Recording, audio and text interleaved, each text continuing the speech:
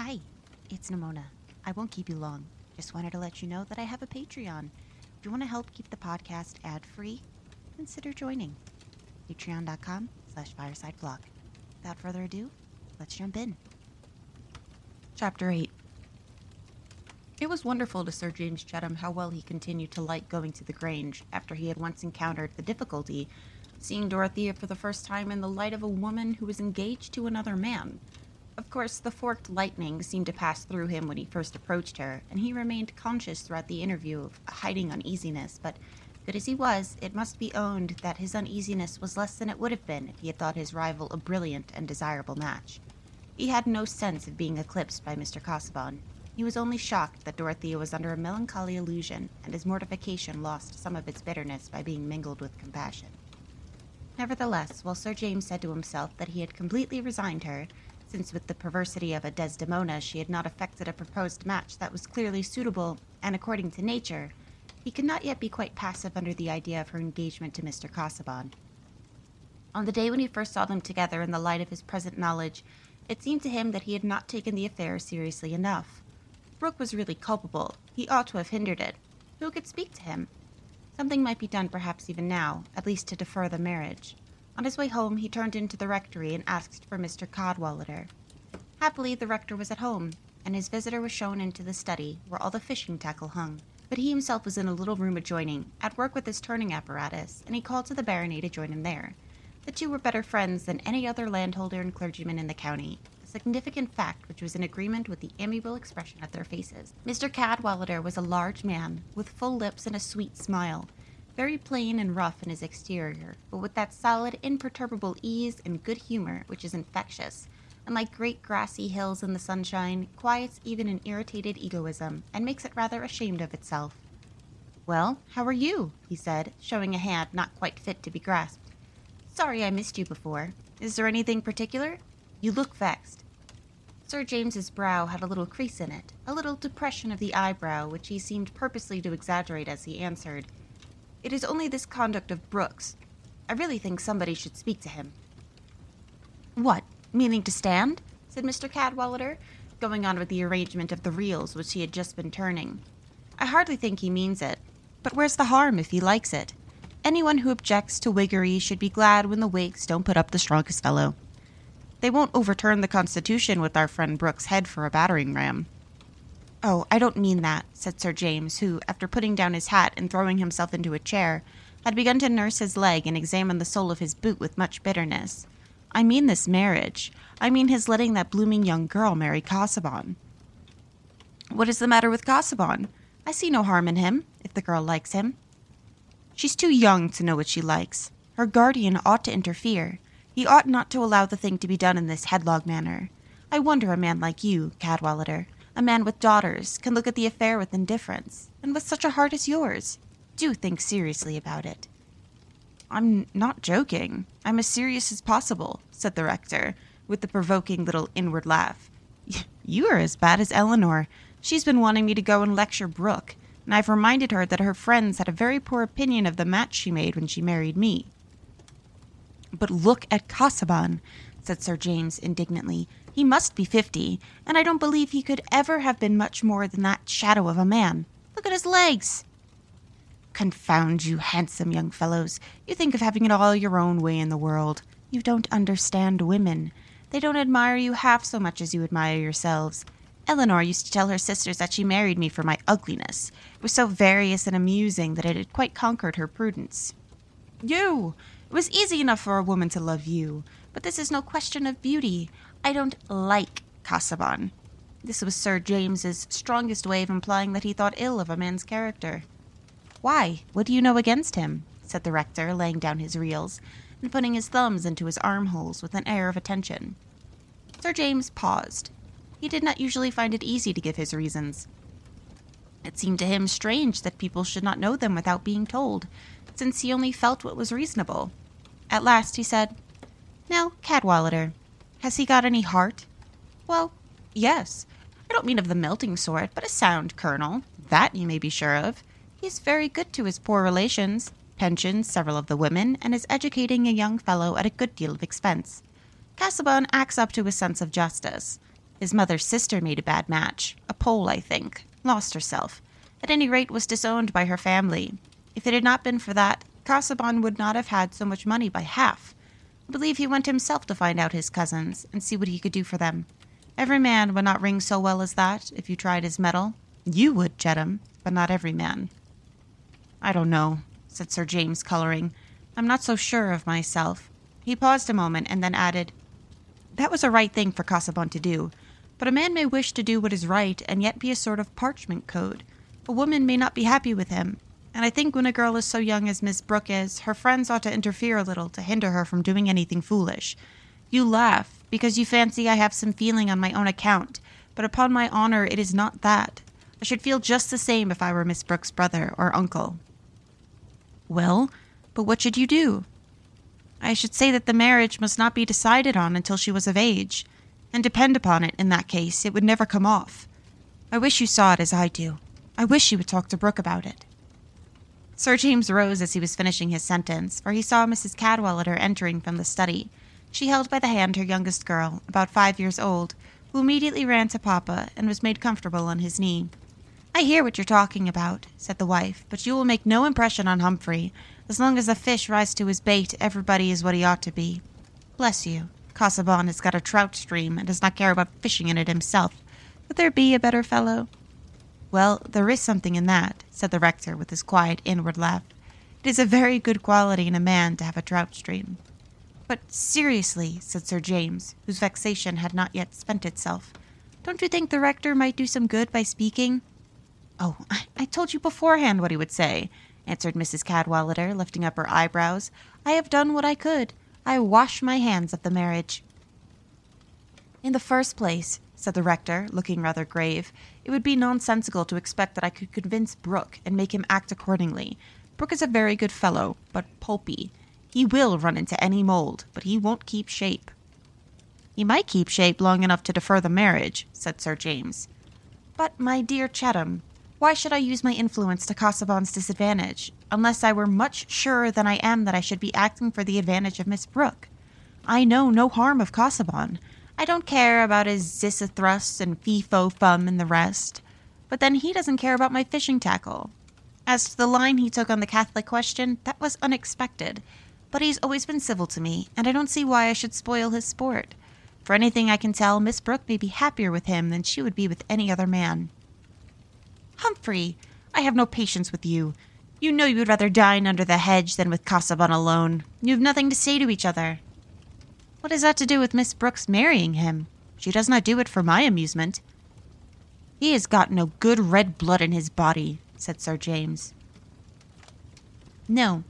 Somebody put a drop under a magnifying glass, and it was all semicolons and parentheses, said Mrs. Cadwallader. Why does he not bring out his book instead of marrying, said Sir James, with a disgust which he held warranted by the sound feeling of an English layman.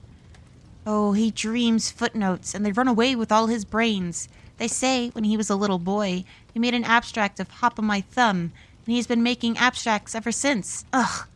And that is the man Humphrey goes on saying that a woman may be happy with. Well, he is what Miss Brooke likes, said the rector. I don't profess to understand every young lady's taste. But if she were your own daughter, said Sir James, that would be a different affair. She's not my daughter, and I don't feel called upon to interfere. Casaubon is as good as most of us. He is a scholarly clergyman and creditable to the cloth. Some radical fellow speechifying at Middlemarch said Casaubon was a learned straw-chopping incumbent, and Freak was the brick-and-mortar incumbent, and I was the angling incumbent. And upon my word, I don't see that one is worse or better than the other. The rector ended with his silent laugh. He always saw the joke of any satire against himself. His conscience was large and easy, like the rest of him. It did only what it could do without any trouble. Clearly, there would be no interference with Miss Brooke's marriage through Mr. Cadwallader, and Sir James felt with some sadness that she was to have perfect liberty of misjudgment. It was a sign of his good disposition that he did not slacken at all in his intention of carrying out Dorothea's design at the cottages.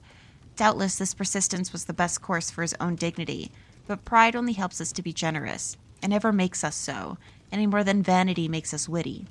She was now enough aware of Sir James's position with regard to her to appreciate the rectitude of his perseverance in a landlord's duty, to which she had at first been urged by a lover's complacence, and her pleasure in it was great enough to count for something even in her present happiness.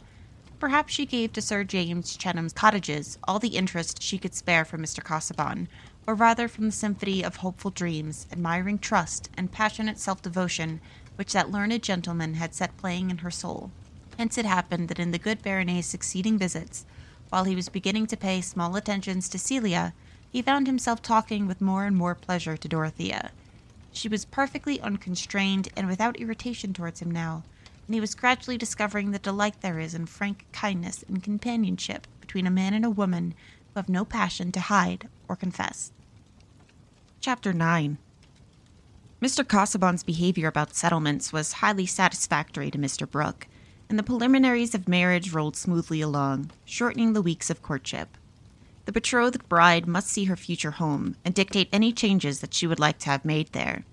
A woman dictates before marriage in order that she may have an appetite for submission afterwards, and certainly the mistakes that we male and female mortals make when we have our own way might fairly raise some wonder that we are so fond of it.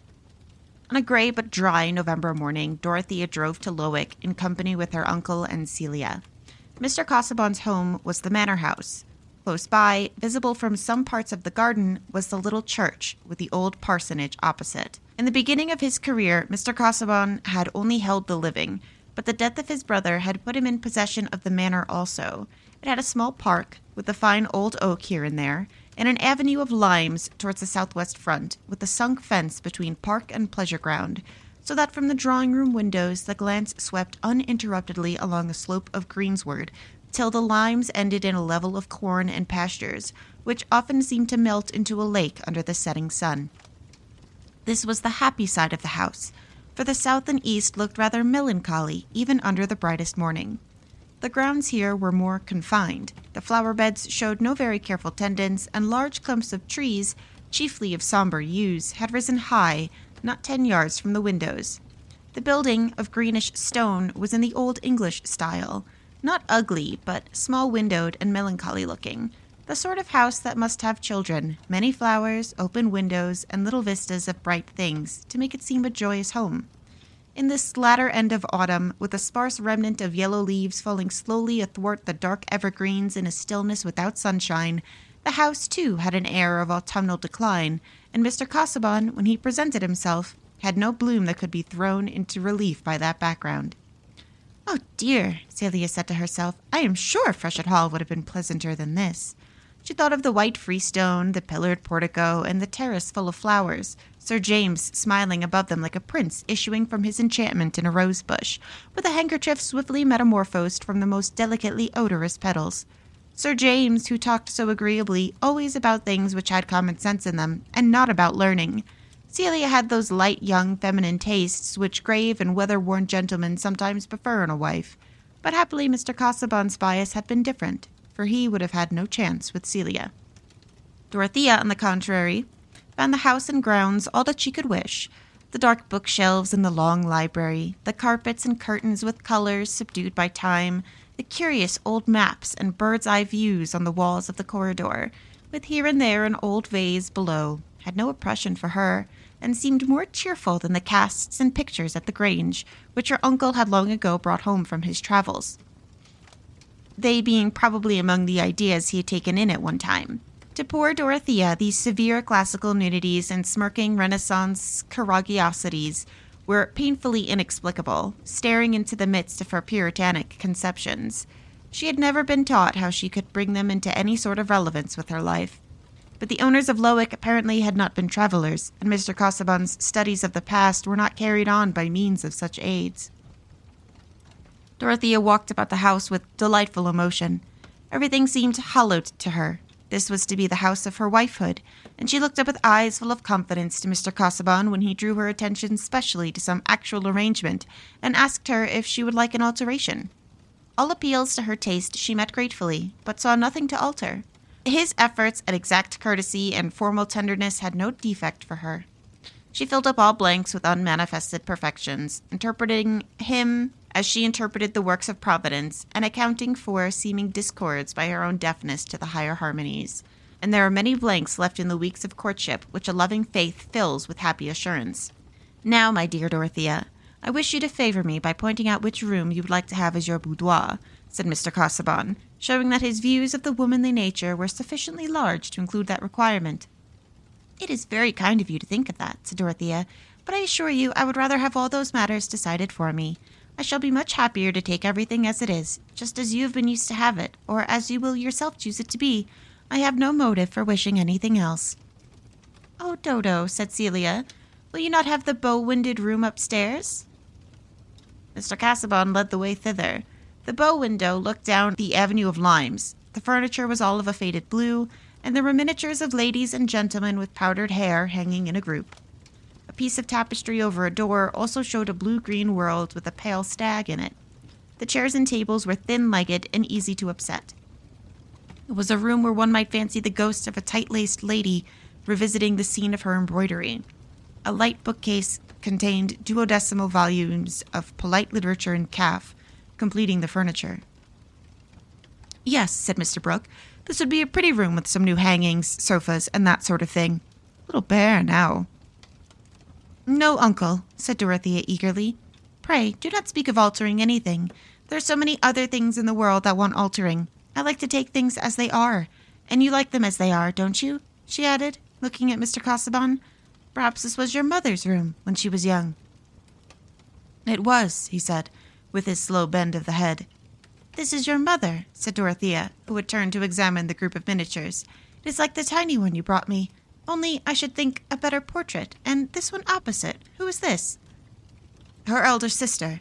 They were, like you and your sister, the only two children of their parents, who hang above them, you see. Sister is pretty, said Celia, implying that she thought less favorably of Mr. Casaubon's mother. It was a new opening to Celia's imagination, that he came of a family who had all been young in their time, the ladies wearing necklaces. It is a peculiar face, said Dorothea, looking closely. Those deep gray eyes rather near together, and the delicate irregular nose with a sort of ripple in it, and all of the powdered curls hanging backward. Altogether, it seems to me peculiar rather than pretty. There's not even a family likeness between her and your mother. No, and they were not alike in their lot. You did not mention her to me, said Dorothea. My aunt made an unfortunate marriage. I never saw her. Dorothea wondered a little, but felt that it would be indelicate just then to ask for any information which Mr. Casaubon did not proffer, and she turned to the window to admire the view. The sun had lately pierced the gray, and the avenue of limes cast shadows. Shall we not walk in the garden now? Said Dorothea. And you would like to see the church, you know, said Mr. Brooke. It is a droll little church, and a village. It all lies in a nutshell. By the way, it will suit you, Dorothea, for the cottages are like a row of almshouses, little gardens, gillyflowers, that sort of thing. Yes, please, said Dorothea, looking at Mr. Casaubon. I should like to see all that. She'd got nothing from him more graphic about the Lowick cottages than that they were not bad. They were soon on a gravel walk which led chiefly between grassy borders and clumps of trees, this being the nearest way to the church, Mr. Casaubon said. At the little gate leading into the churchyard there was a pause while Mr. Casaubon went to the parsonage close by to fetch a key. Celia, who had been hanging a little in the rear, came up presently when she saw that Mr. Casaubon was gone away, and said in her easy staccato, which always seemed to contradict the suspicion of any malicious intent, Do you know, Dorothea, I saw someone quite young coming up one of the walks. Is that astonishing, Celia? There may be a young gardener, you know. Why not? Said Mr. Brooke. I told Casaubon he should change his gardener. No, not a gardener, said Celia. A gentleman with a sketchbook. He had light brown curls. I only saw his back, but he was quite young. Curate's son, perhaps, said Mr. Brooke. Ah, there's Casaubon again, and Tucker with him. He's going to introduce Tucker. You don't know Tucker yet. Mr. Tucker was the middle-aged curate, one of the inferior clergy, who was usually not wanting in sons. But after the introduction, the conversation did not lead to any question about his family, and the startling apparition of youthfulness was forgotten by everyone but Celia. She inwardly declined to believe that the light brown curls and slim figure could have any relationship to Mr. Tucker, who was just as old and musty-looking as she would have expected Mr. Casaubon's curate to be. Doubtless an excellent man who would go to heaven, for Celia wished not to be unprincipled, but the corners of his mouth were so unpleasant. Celia thought with some dismalness of the time she should have to spend as bridesmaid at Lowick, while the curate had probably no pretty little children whom she could like, irrespective of principle. Mr. Tucker was invaluable in their walk, and perhaps Mr. Casaubon had not been without foresight on this head, the curate being able to answer all Dorothea's questions about the villagers and the other parishioners. Everybody, he assured her, was well off in Lowick. Not a cottager in those double cottages at a low rent, but kept a pig, and the strips of the garden at the back were well tended. The small boys were excellent corduroy, the girls went out as tidy servants, or did a little straw plaiting at home.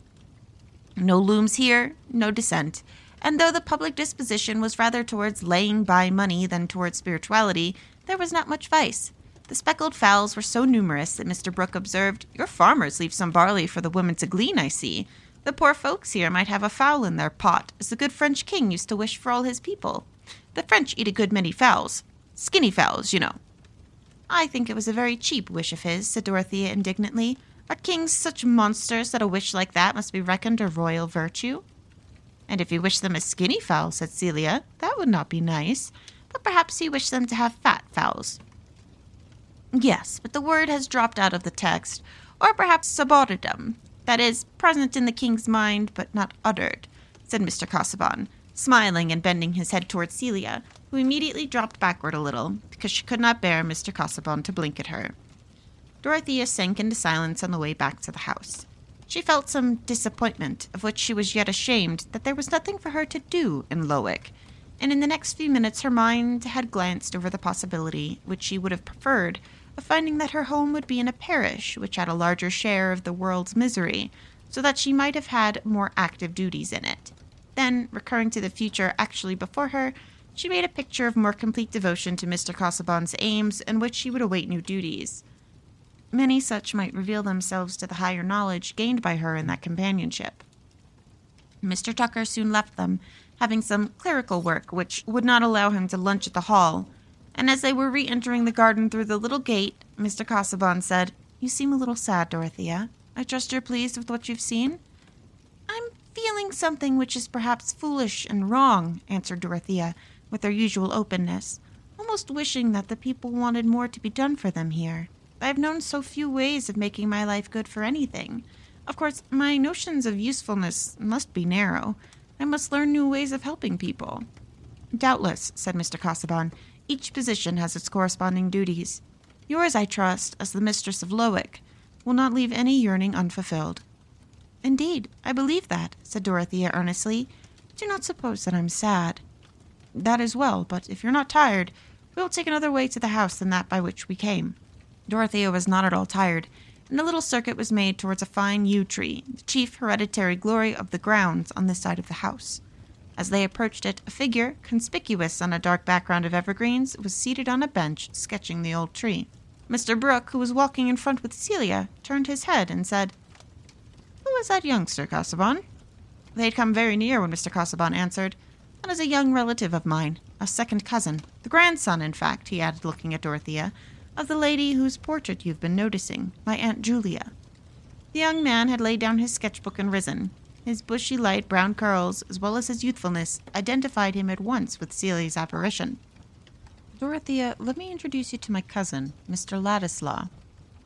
Will, this is Mrs. Brooke." The cousin was so close now that when he lifted his hat, Dorothea could see a pair of gray eyes rather near together, a delicate irregular nose with a little ripple in it, and hair falling backward. But there was a mouth and chin of a more prominent, threatening aspect than belonged to the type of the grandmother's miniature. Young Ladislaw did not feel it necessary to smile, as if he were charmed with this introduction to his future second cousin and her relatives, but wore rather a pouting air of discontent. "You are an artist, I see," said Mr. Brooke, taking up the sketchbook and turning it over in his unceremonious fashion. "No, I only sketch a little. There's nothing fit to be seen there," said young Ladislaw, coloring, perhaps with temper rather than modesty. "Oh, come, this is a nice bit now. I did a little in this way myself at one time, you know. Look here now, this is what I call a nice thing, done with what we used to call brio." Mr. Brooke held out towards the two girls a large colored sketch of stony ground and trees with a pool. "I'm no judge of these things," said Dorothea, not coldly, but with an eager deprecation of the appeal to her. "You know, uncle, I never see the beauty of those pictures which you say are so much praised. They are a language I do not understand. I suppose there is some relation between pictures and nature which I am too ignorant to feel, just as you see what a Greek sentence stands for, which means nothing to me. Dorothea looked up at Mr. Casaubon, who bowed his head towards her, while Mr. Brooks said, smiling nonchalantly, "Bless me now, how different people are. But you had a bad style of teaching, you know, else this is just a thing for girls. Sketching, fine art, and so on. But you took to drawing plans. You don't understand morbidezza and that kind of thing. You'll come to my house, I hope, and I will show you what I did in this way," he continued, turning to young Ladislaw, who had to be recalled from his preoccupation in observing Dorothea. Ladislaw had made up his mind that she must be an unpleasant girl, since she was going to marry Casaubon, and what she said of her stupidity about pictures would have confirmed that opinion even if he had believed her. As it was, he took her words for covert judgment, and was certain that she thought his sketch detestable. There was too much cleverness in her apology. She was laughing both at her uncle and himself. But what a voice! It was like the voice of a soul that had once lived in an Aeolian harp. This must be one of nature's inconsistencies. There could be no sort of passion in a girl who would marry Casaubon, but he turned from her and bowed his thanks for Mr. Brooks's invitation. "We will turn over my Italian engravings together," continued that good-natured man. "I have no end of those things that I have laid by for years. One gets rusty in this part of the country, you know. Not you, Casaubon. You stick to your studies, but my best ideas get undermost. Out of use, you know. You clever young men must guard against indolence. I was too indolent, you know, else I might have been anywhere at one time." "That is a seasonable admonition," said Mr. Casaubon. "But now we will pass on to the house, lest the young ladies should be tired of standing." When their backs were turned, young Ladislaw sat down to go on with his sketching, and as he did so his face broke into an expression of amusement, which increased as he went on drawing, till at last he threw back his head and laughed aloud. Partly it was the reception of his own artistic production that tickled him, partly the notion of his grave cousin as the lover of that girl, and partly Mr. Brooks' definition of the place he might have held but for the impediment of indolence.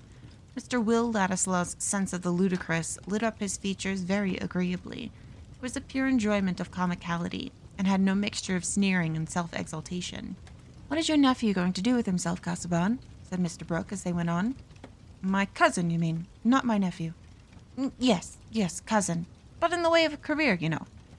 The answer to that question is painfully doubtful. On leaving Rugby, he declined to go to an English university, where I would gladly have placed him, and chose what I must consider the anomalous course of studying at Heidelberg. Now he wants to go abroad again, without any special object, save the vague purpose of what he calls culture, preparation for he knows not what. He declines to choose a profession. He has no means but what you furnish, I suppose. I've always given him and his friends reason to understand that I would furnish in moderation what was necessary for providing him with a scholarly education and launching him respectably. I'm therefore bound to fulfill the expectation so raised," said Mr. Casaubon, putting his conduct in the light of mere rectitude, a trait of delicacy which Dorothea noticed with admiration. "He has a thirst for travelling. Perhaps he may turn out a Bruce or Mungo Park," said Mr. Brooke. "I had a notion of that myself at one time." "No, he has no bent towards exploration or the enlargement of his geognosis. That would be a special purpose which I could recognize with some approbation, though without felicitating him on a career which so often ends in premature and violent death. But so far is he from having any desire for more accurate knowledge of the earth's surface, that he said he should prefer not to know the sources of the Nile, and that there should be some unknown regions preserved as hunting grounds for the poetic imagination." "Well, there is something in that, you know," said Mr. Brooke, who had certainly an impartial mind. "It is, I fear, nothing more than a part of his general inaccuracy and indisposition to thoroughness of all kinds, which would be a bad augury for him in any profession, civil or sacred, even were he so far submissive to ordinary rule as to choose one." "Perhaps he has conscientious scruples founded on his own unfitness," said Dorothea, who was interesting herself in finding a favorable explanation. "Because the law and medicine should be very serious professions to undertake, should they not? People's lives and fortunes depend on them."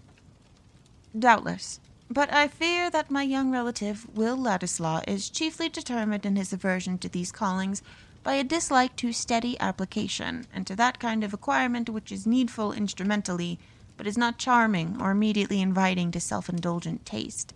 I have insisted to him on what Aristotle has stated with admirable brevity, that for the achievement of any work regarded as an end, there must be a prior exercise of many energies or acquired facilities of a secondary order, demanding patience. I have pointed to my own manuscript volumes, which represent the toil of years preparatory to a work not yet accomplished, but in vain. To careful reasoning of this kind, he replies by calling himself Pegasus, and every form of prescribed work, harness. Celia laughed. She was surprised to find that Mr. Casaubon could say something quite amusing. Well, he may turn out a Byron, a Chatterton, a Churchill, that sort of thing. There's no telling, said Mr. Brooke. Shall you let him go to Italy, or wherever else he wants to go? Yes. I have agreed to furnish him with moderate supplies for a year or so. He asks no more. I shall let him be tried by the test of freedom. That is very kind of you, said Dorothea, looking up at Mr. Casaubon with delight. It is noble. After all, people may really have in them some vocation which is not quite plain to themselves, may they not? They may seem idle and weak because they're growing. We should be very patient with each other, I think. I suppose it is being engaged to be married that has made you think patience good, said Celia, as soon as she and Dorothea were alone together, taking off their wrappings. You mean that I am very impatient, Celia? Yes. When people don't do and say just what you like. Celia has become less afraid of saying things to Dorothea since this engagement. Cleverness seemed to her more pitiable than ever. Chapter 10. Young Ladislaw did not pay that visit to which Mr. Brooke had invited him, and only 6 days afterwards Mr. Casaubon mentioned that his young relative had started for the continent, seeming by this cold vagueness to waive inquiry.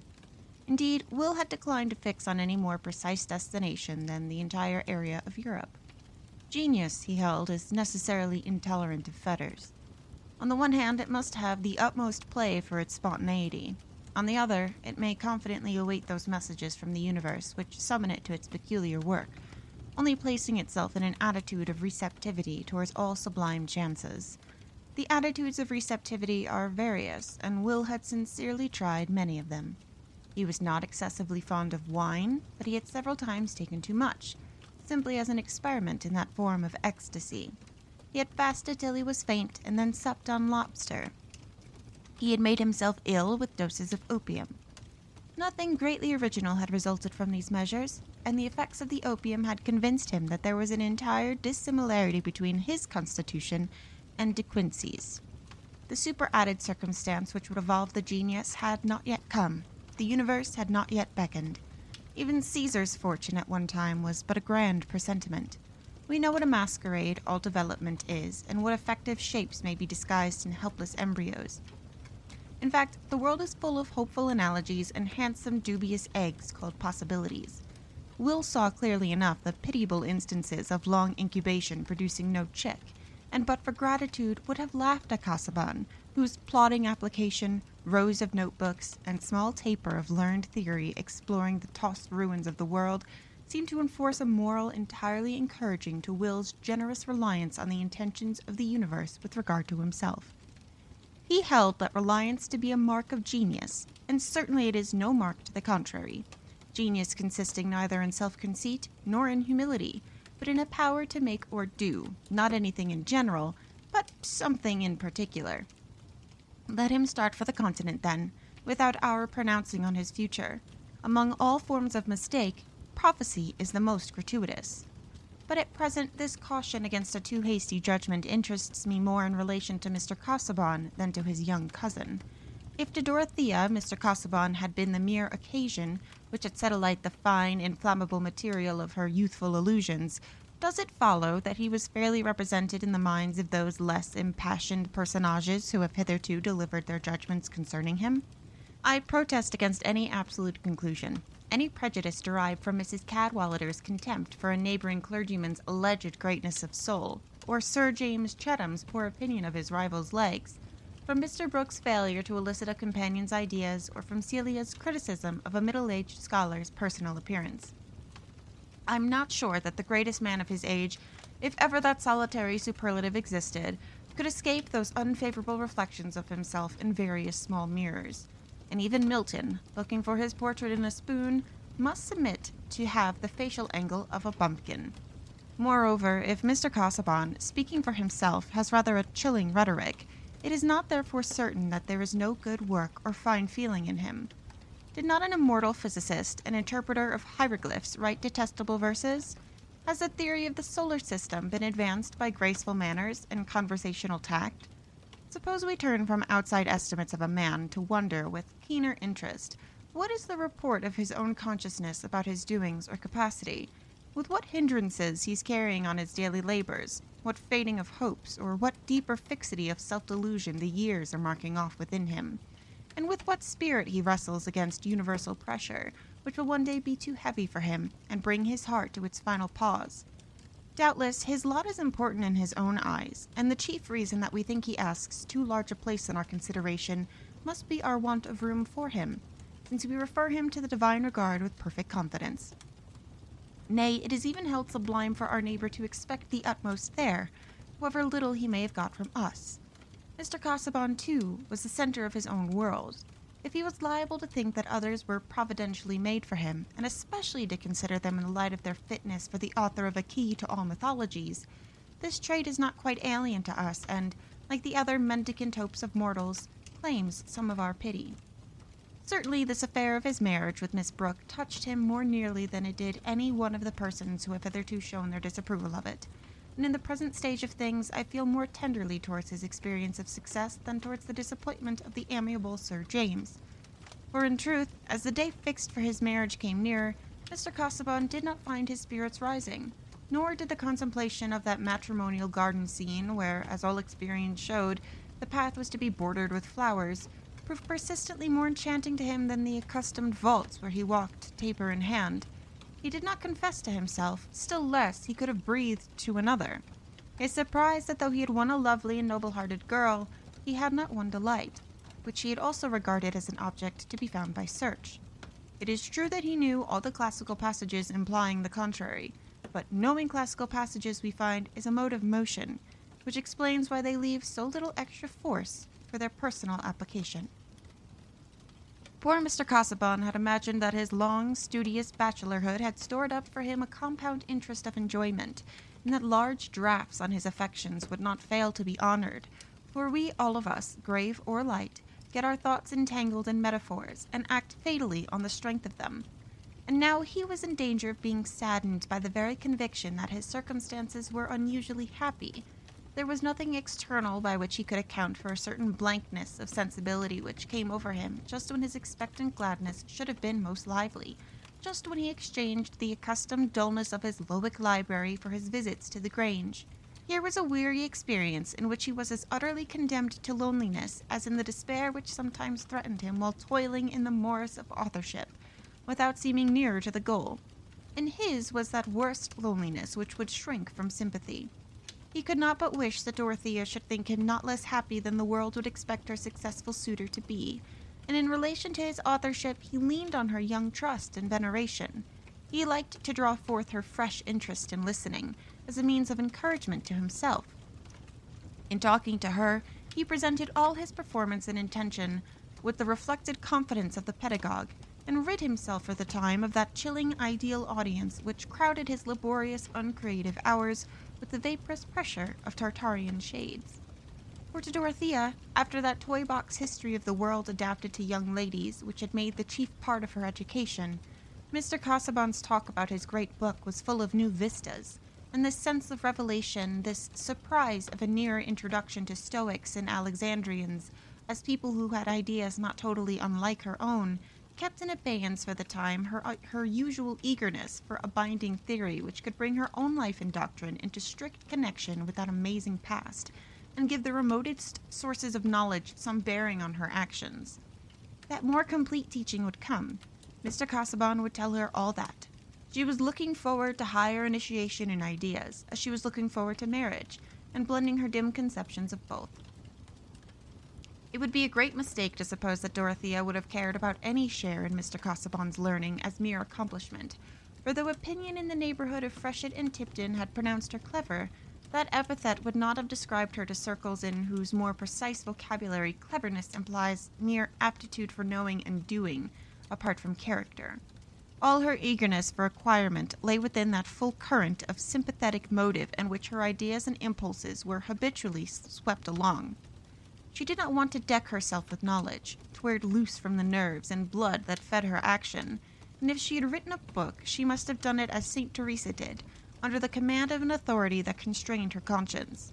But something she yearned for by which her life might be filled with action at once rational and ardent, and since the time was gone by for guiding visions and spiritual directors, since prayer heightened yearning but not instruction, what lamp was there but knowledge? Surely learned men kept the only oil, and who was more learned than Mr. Casaubon? Thus, in these brief weeks, Dorothea's joyous, grateful expectation was unbroken, and however her lover might occasionally be conscious of flatness, he could never refer to any slackening of her affectionate interest. The season was mild enough to encourage the project of extending the wedding journey as far as Rome, and Mr. Casaubon was anxious for this because he wished to inspect some manuscripts in the Vatican.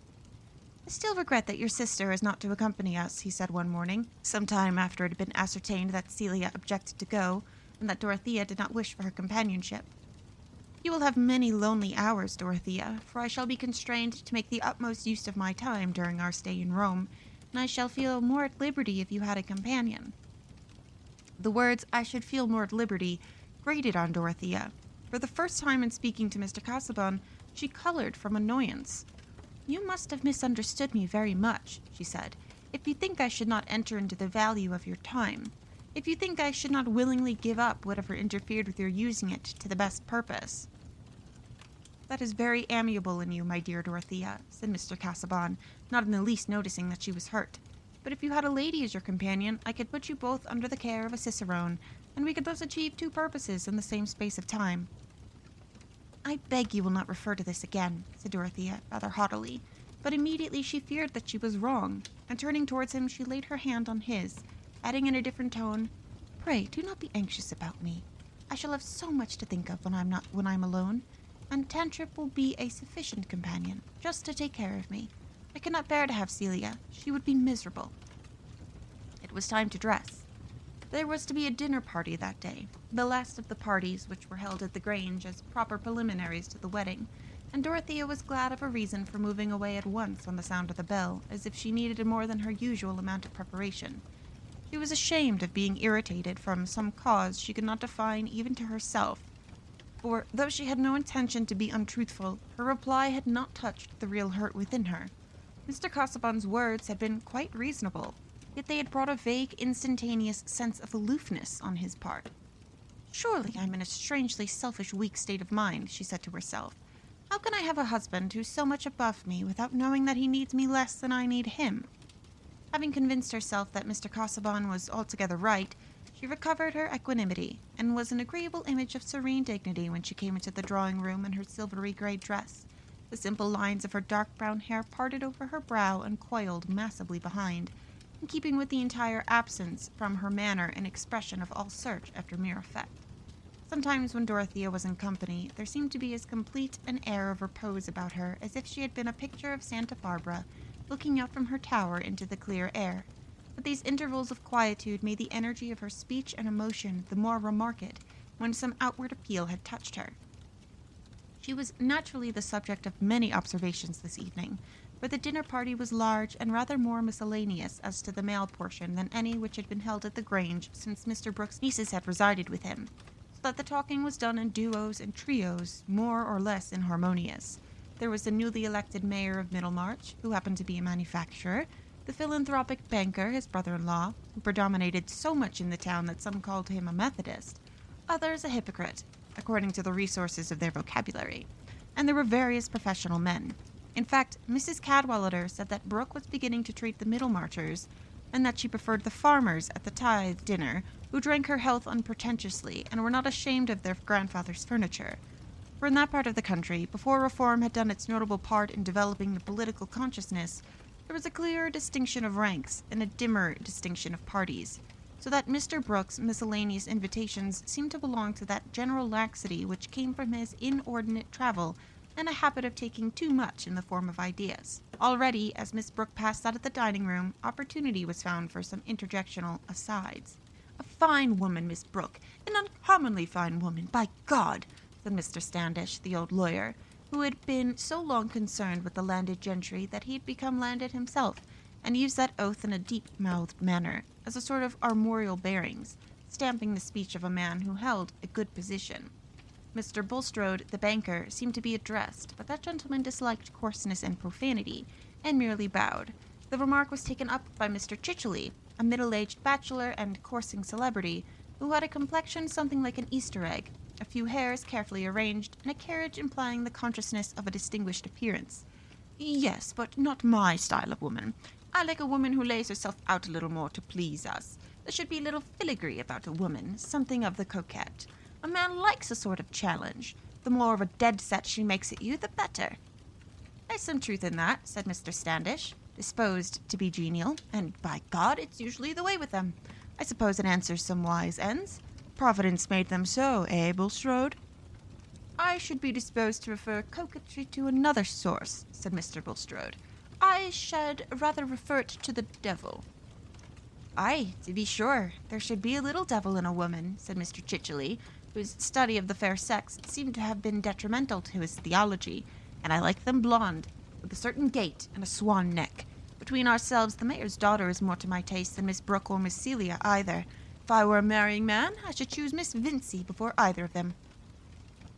"Well, make up, said Mr. Standish, jocosely. "You see the middle-aged fellows carry the day." Mr. Chichely shook his head with much meaning. He was not going to incur the certainty of being accepted by the woman he would choose. The Miss Vincey, who had the honor of being Mr. Chichely's ideal, was of course not present, for Mr. Brooke, always objecting to go too far, would not have chosen that his nieces should meet the daughter of a Middlemarch manufacturer, unless it were on a public occasion. The feminine part of the company included none whom Lady Chettam or Mrs. Cadwallader could object to, for Mrs. Renfrew, the colonel's widow, was not only unexceptionable in point of breeding, but also interesting on the ground of her complaint, which puzzled the doctors, and seemed clearly a case wherein the fullness of professional knowledge might need the supplement of quackery. Lady Chettam, who attributed her own remarkable health to homemade bitters united with constant medical attendance, entered with much exercise on the imagination into Mrs. Renfrew's account of symptoms, and into the amazing futility in her case of all strengthening medicines. "Where can all the strength of those medicines go, my dear?" said the mild but stately dowager, turning to Mrs. Cadwallader reflectively when Mrs. Renfrew's attention was called away. "It strengthens the disease," said the rector's wife, much too well born not to be an amateur in medicine. "Everything depends on the constitution. Some people make fat, some blood, and some bile. That's my view of the matter, and whatever they take is a sort of grist to the mill. And she ought to take medicines that would reduce the disease, you know, if you're right, my dear, and I think what you say is reasonable." "Certainly it's reasonable. You have two sorts of potatoes fed on the same soil. One of them grows more and more watery. Like this poor Mrs. Renfrew. That is what I think. Dropsy. There's no swelling yet. It's inward. I should say she ought to take drying medicines, shouldn't you? Or a dry hot air bath. Many things might be tried of a drying nature." "Do try a certain person's pamphlets," said Mrs. Cadwallader in an undertone, seeing the gentleman enter. "He does not want drying." "Oh, my dear," said Lady Chettam, a charming woman, not so quick as to nullify the pleasure of explanation. "The bridegroom, Casaubon. He's certainly been drying up faster since the engagement. The flame of passion, I suppose." "I should think he's far from having a good constitution," said Lady Chettam, with a still deeper undertone. "And then his studies, so very dry, as you say. Really, by the side of Sir James, he looks like a death's head skinned over for the occasion. Mark my words, in a year from this time that girl will hate him. She looks up to him as an oracle now, and by the by she will be at the other extreme, all flightiness." "How very shocking. I fear she's headstrong. But tell me, you know all about him. Is there anything very bad? What is the truth?" "The truth? He is as bad as the wrong physic. Nasty to take, and sure to disagree."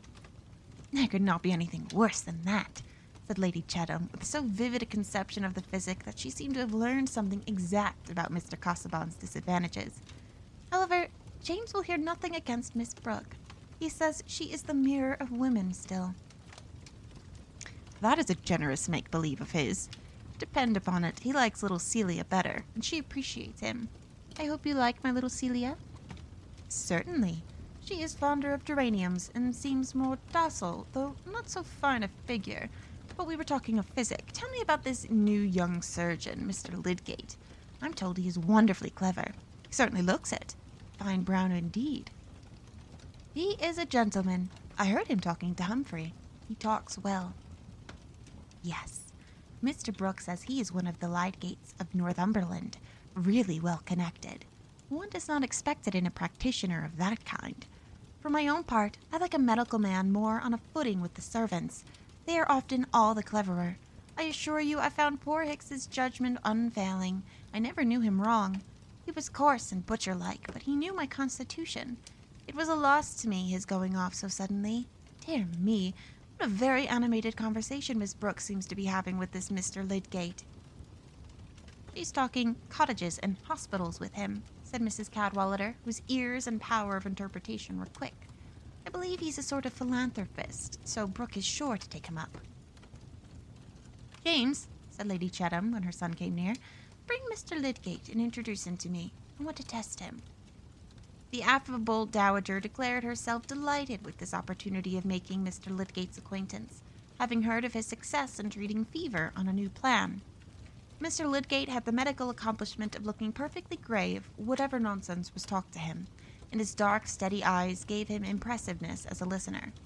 He was as little as possible like the lamented Hicks, especially in a certain careless refinement about his toilet and utterance. Yet Lady Chettam gathered much confidence in him. He confirmed her view of her own constitution as being peculiar, by admitting that all constitutions might be called peculiar, and he did not deny that hers might be more peculiar than others.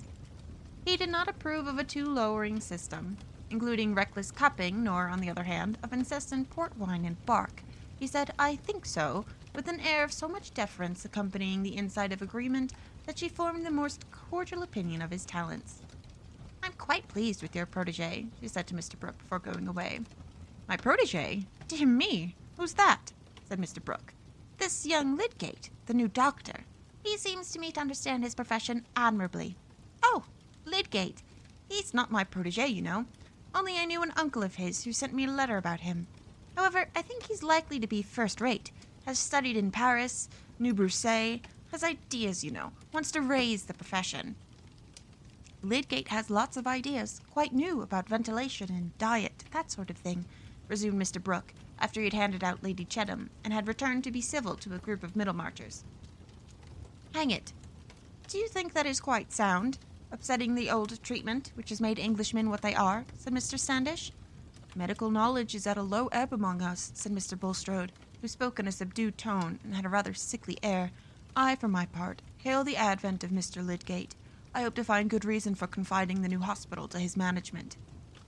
"That is all very fine," replied Mr. Standish, who was not fond of Mr. Bulstrode. "If you like him to try experiments on your hospital patients and kill a few people for charity, I have no objection. But I'm not going to hand money out of my purse to have experiments tried on me. I like treatment that has been tested a little." "Well, you know, Standish, every dose you take is an experiment. An experiment, you know," said Mr. Brooke, nodding towards the lawyer. "Oh, if you talk in that sense," said Mr. Standish, with as much disgust at such non-legal quibbling as a man can well betray toward a valuable client. "I should be glad of any treatment that would cure me without reducing me to a skeleton, like poor Granger," said Mr. Vincey, the mayor, a florid man, who would have served for a study of flesh in strike contrast with the Franciscan tints of Mr. Bulstrode. "It's an uncommonly dangerous thing to be left without any padding against the shafts of disease, as somebody said, and I think it a very good expression myself." Mr. Lydgate, of course, was out of hearing. He had quitted the party early, and would have thought it altogether tedious but for the novelty of certain introductions, especially the introduction to Miss Brooke, whose youthful bloom, with her approaching marriage to that faded scholar, and her interest in matters socially useful, gave her the piquancy of an unusual combination. "She's a good creature, that fine girl, but a little too earnest," he thought. "It is troublesome to talk to such women. They're always wanting reasons, yet they're too ignorant to understand the merits of any question, and usually fall back on their moral sense to settle things after their own taste." Evidently, Miss Brooke was not Mr. Lydgate's style of woman any more than Mr. Chichely's. Considered, indeed, in relation to the latter, whose mind was matured, she was altogether a mistake, and calculated to shock his trust in final causes, including the adaptation of fine young women to purple-faced bachelors. But Lydgate was less ripe, and might possibly have experience before him which would modify his opinion as to the most excellent things in woman. Miss Brooke, however, was not again seen by either of these gentlemen under her maiden name. Not long after that dinner party, she'd become Mrs. Casaubon and was on her way to Rome. Chapter 11. Lydgate, in fact, was already conscious of being fascinated by a woman strikingly different from Miss Brooke. He did not in the least suppose that he had lost his balance and fallen in love, but he had said of that particular woman, "She is grace itself. She is perfectly lovely and accomplished. That is what a woman ought to be. She ought to produce the effect of exquisite music." Plain women he regarded as he did the other severe facts of life, to be faced with philosophy and investigated by science. But Rosamond Vincy seemed to have the true melodic charm, and when a man has seen the woman whom he would have chosen if he had intended to marry speedily, his remaining a bachelor will usually depend on her resolution rather than on his. Lydgate believed that he should not marry for several years. Not marry until he had trodden out a good clear path for himself away from the broad road, which was quite ready-made. He had seen Miss Vincy above his horizon almost as long as it had taken Mr. Casaubon to become engaged and married, but this learned gentleman was possessed of a fortune.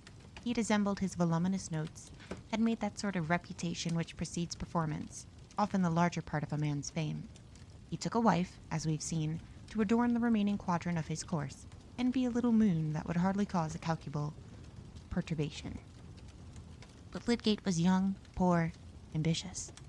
He had his half-century before him instead of behind him, and he had come to Middlemarch bent on doing many things that were not directly fitted to make his fortune, or even secure him a good income. To a man under such circumstances, taking a wife is something more than a question of adornment, however highly he may rate this, and Lydgate was disposed to give it the first place among wifely functions. To his taste, guided by a single conversation, here was the point on which Miss Brooke would be found wanting, notwithstanding her undeniable beauty. She did not look at things from the proper feminine angle. The society of such women was about as relaxing as going from your work to teach the second form, instead of reclining in a paradise with sweet laughs for bird notes and blue eyes for a heaven. Certainly nothing at present could seem much less important to Lydgate than the turn of Miss Brooke's mind, or to Miss Brooke than the qualities of the woman who had attracted this young surgeon. But anyone watching keenly the stealthy convergence of human lots sees a slow preparation of effects from one life on another, which tells like a calculated irony on the indifference or the frozen stare with which we look at our unintroduced neighbor. Destiny stands by, sarcastic with our dramatis personae folded in her hand. Old provincial society had its share of this subtle movement, had not only its striking downfalls, its brilliant young professional dandies who ended by living up an entry with a drab and 6 children for their establishment, but also those less marked vicissitudes which are constantly shifting the boundaries of social intercourse and begetting new consciousness of interdependence. Some slipped a little downward. Some got higher footing. People denied aspirates, gained wealth, and fastidious gentlemen stood for boroughs. Some were caught in political currents, some in ecclesiastical, and perhaps found themselves surprisingly grouped in consequence, while a few personages or families that stood with rocky firmness amid all this fluctuation were slowly presenting new aspects in spite of solidity, and altering with the double change of self and beholder. Municipal town and rural parish gradually made fresh threads of connection, gradually as the old stocking gave way to the savings bank, and the worship of the solar guinea became extinct, while squires and baronets, and even lords who had once lived blamelessly afar from the civic mind, gathered the faultiness of closer acquaintanceship.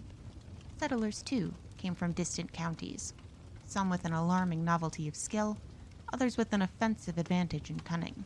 In fact, much the same sort of movement and mixture went on in Old England as we find in older Herodotus, who also, in telling what had been, thought it well to take a woman's lot for his starting point, though Io, as a maiden apparently beguiled by attractive merchandise, was the reverse of Miss Brooke, and in this respect perhaps bore more resemblance to Rosamond Vincy, who had excellent taste in costume, with that nymph-like figure and pure blondness which give the largest range to choice in the flow and color of drapery. But these things made only part of her charm. She was admitted to be the flower of Mrs. Lemon's school, the chief school in the county, where the teaching included all that was demanded in the accomplished female, even to extras, such as the getting in and out of a carriage. Mrs. Lemon herself had always held up Miss Vincy as an example. No pupil, she said, exceeded that young lady for mental acquisition and propriety of speech. while her musical execution was quite exceptional. We cannot help the way in which people speak of us, and probably if Mrs. Lemon had undertaken to describe Juliet or Imogen, these heroines would not have seemed poetical. The first version of Rosamond would have been enough with most judges to dispel any prejudice excited by Mrs. Lemon's praise. Lydgate could not be long in Middlemarch without having that agreeable vision, or even without making the acquaintance of the Vincey family. For though Mr. Peacock, whose practice he had paid something to enter on, had not been their doctor, Mrs. Vincey not liking the lowering system adopted by him, he had many patients among their connections and acquaintances. For who of any consequence in Middlemarch was not connected, or at least acquainted, with the Vinceys? They were old manufacturers, and had kept a good house for 3 generations, in which there had naturally been much intermarrying with neighbors more or less decidedly genteel. Mr. Vincey's sister had made a wealthy match in accepting Mr. Bulstrode, who, however, as a man not born in the town, and altogether of dimly known origin, was considered to have done well in uniting himself with a real Middlemarch family. On the other hand, Mr. Vincey had descended a little, having taken an innkeeper's daughter. But on this side, too, there was a cheering sense of money, for Mrs. Vincey's sister had been second wife to rich old Mr. Featherstone, and had died childless years ago, so that her nephews and nieces might be supposed to touch the affections of the widower. And it happened that Mr. Bulstrode and Mr. Featherstone, 2 of Peacock's most important patients, had, from different causes, given an especially good reception to his successor, who had raised some partisanship as well as discussion. Mr. Wrench, medical attendant to the Vincey family, very early had grounds for thinking lightly of Lydgate's professional discretion, and there was no report about him which was not retailed at the Vinceys, where visitors were frequent. Mr. Vincey was more inclined to general good fellowship than to taking sides, but there was no need for him to be hasty in making any new man acquaintance. Rosamond silently wished that her father would invite Mr. Lydgate. She was tired of the faces and figures she had always been used to, the various irregular profiles and gaits and turns of phrase distinguishing those Middlemarch young men whom she had known as boys. She had been at school with girls of higher position, whose brothers she felt sure it would have been possible for her to be more interested in than in these inevitable Middlemarch companions. But she would not have chosen to mention her wish to her father, and he, for his part, was in no hurry on the subject. An alderman about to be mayor must by and by enlarge his dinner parties, but at present there were plenty of guests at his well-spread table. That table often remained covered with the relics of the family breakfast long after Mr. Vincey had gone with his second son to the warehouse, and when Miss Morgan was already far on in morning lessons with the younger girls in the schoolroom. It awaited the family laggard, who found any sort of inconvenience, to others, less disagreeable than getting up when he was called. This was the case one morning of the October in which we had lately seen Mr. Casaubon visiting the Grange, and though the room was a little overheated with the fire, which had sent the spaniel panting to a remote corner, Rosamond, for some reason, continued to sit at her embroidery longer than usual, now and then giving herself a little shake, and laying her work on her knee to contemplate it with an air of hesitating weariness.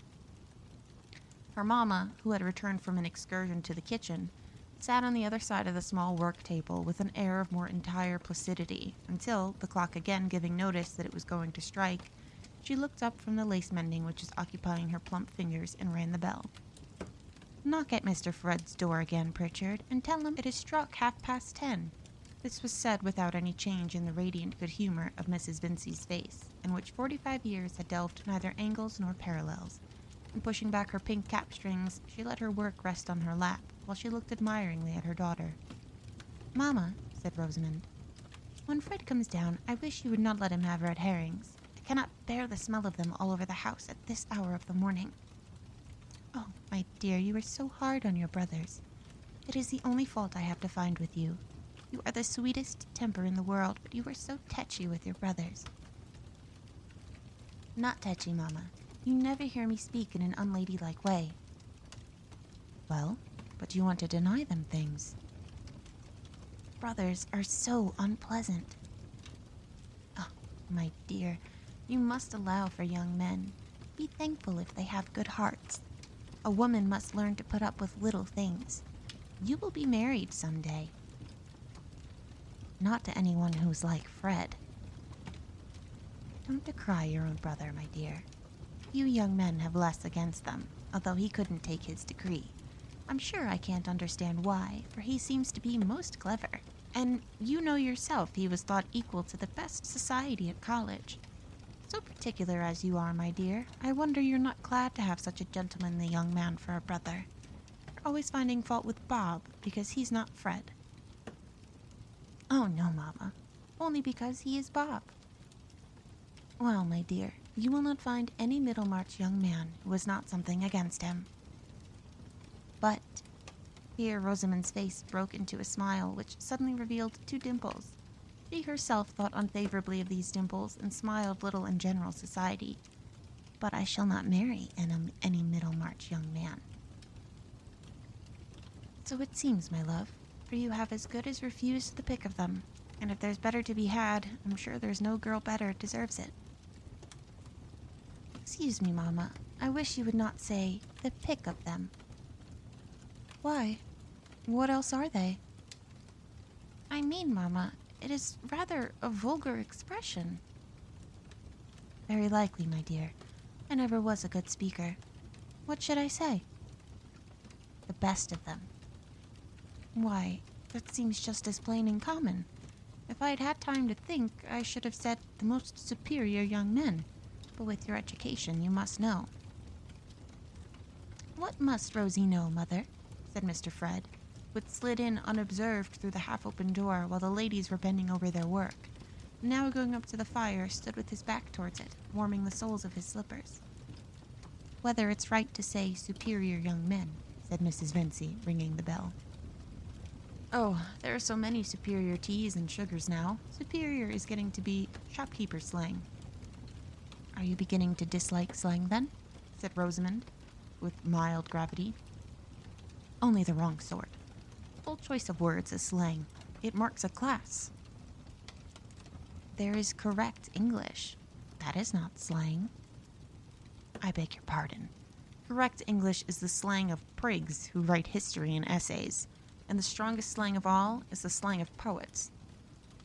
You will say anything, Fred, to gain your point. Well, tell me whether it is slang or poetry to call an ox a leg plater. Of course, you can call it poetry if you like. Miss Rosie, you don't know Homer from slang. I shall invent a new game. I shall write bits of slang and poetry on slips, and give them to you to separate. Dear me, how amusing it is to hear young people talk, said Mrs. Vincy with cheerful admiration. Have you got nothing else for my breakfast, Pritchard? Said Fred to the servant who brought in coffee and buttered toast, while he walked round the table surveying the ham, potted beef, and other cold remnants, with an air of silent rejection and polite forbearance from signs of disgust. Should you like eggs, sir? Eggs, no. Bring me a grilled bone. Really, Fred, said Rosamond, when the servant had left the room, if you must have hot things for breakfast, I wish you would come down earlier. You can get up at 6 o'clock to go out hunting. I cannot understand why you find it so difficult to get up on other mornings. That is your want of understanding, Rosie. I can get up to go hunting because I like it.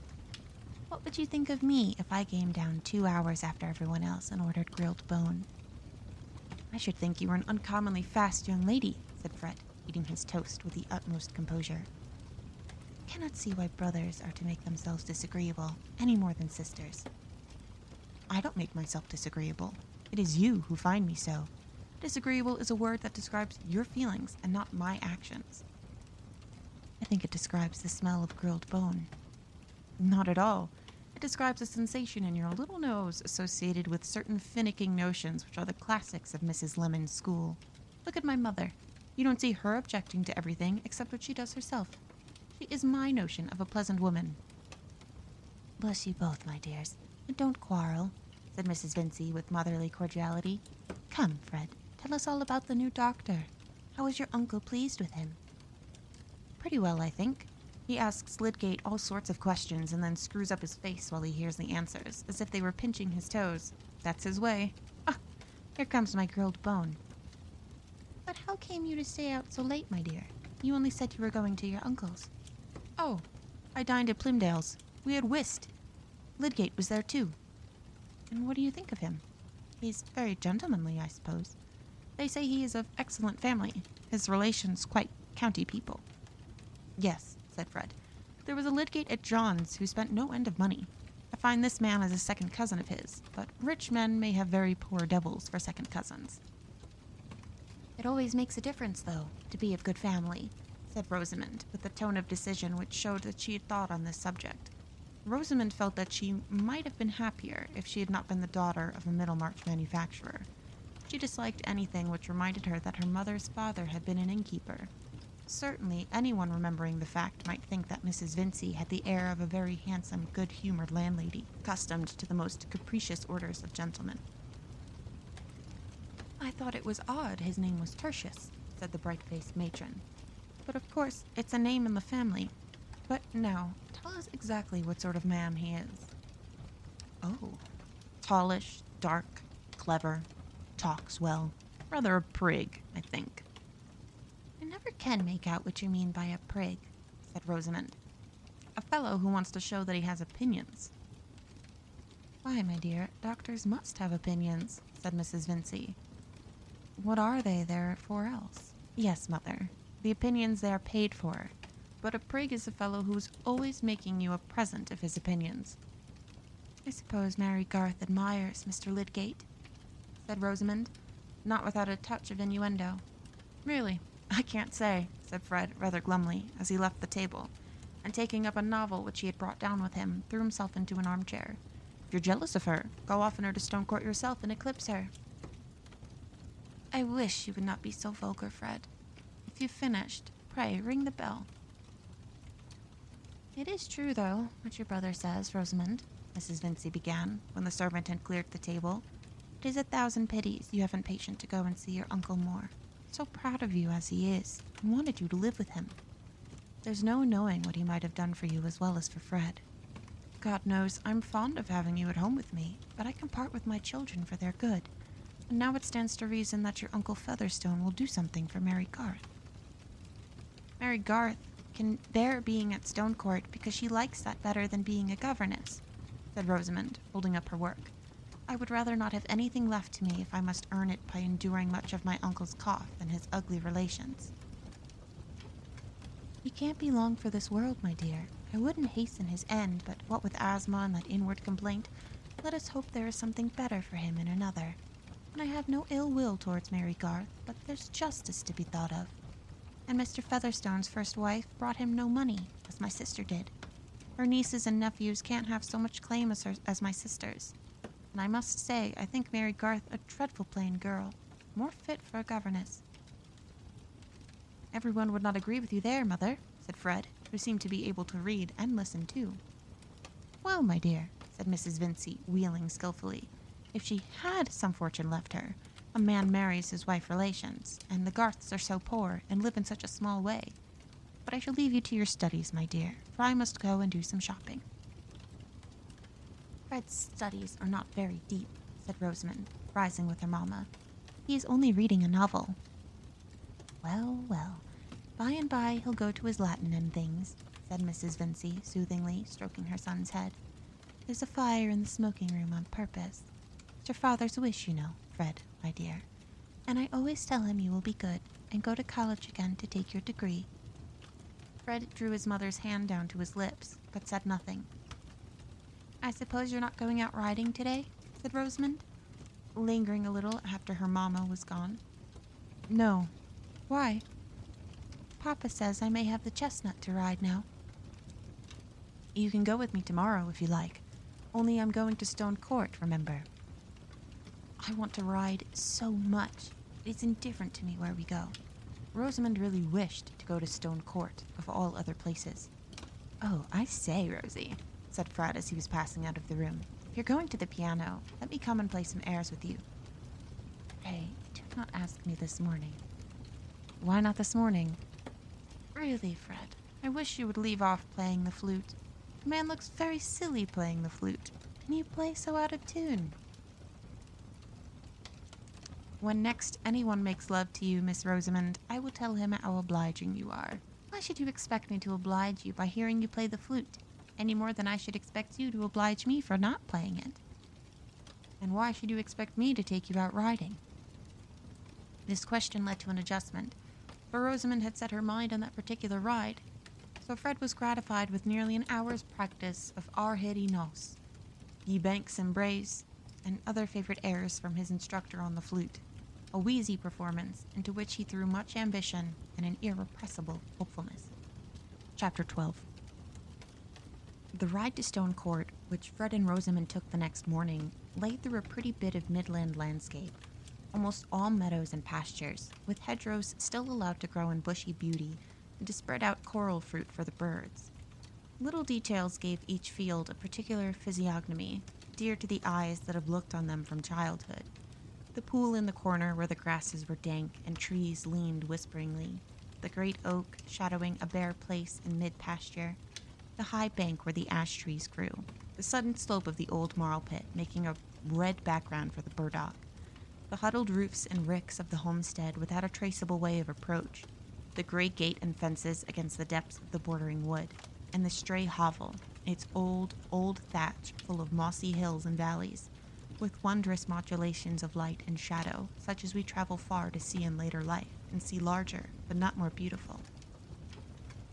These are the things that make the gamut of joy in landscape to midland-bred souls, the things they toddled among, or perhaps learned by heart, standing between their father's knees, while he drove leisurely.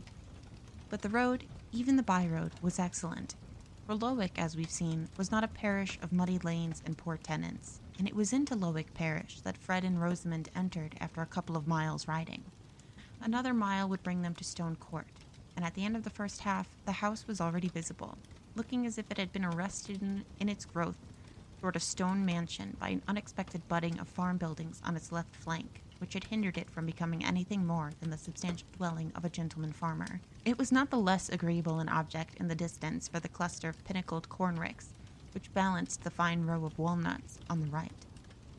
Presently, it was possible to discern something that might be a gig on the circular drive before the front door. "Dear me," said Rosamond. "I hope none of my uncle's horrible relations are there." "They are, though. That is Mrs. Wall's gig, the last yellow gig left, I should think. When I see Mrs. Wall in it, I understand how yellow can have been worn for mourning. That gig seems to me more funereal than a hearse. But then, Mrs. Wall always has black crape on. How does she manage it, Rosie? Her friends can't always be dying." "I don't know at all, and she's not in the least evangelical," said Rosamond, reflectively, as if that religious point of view would have fully accounted for perpetual crape. "And not poor," she added, after a moment's pause.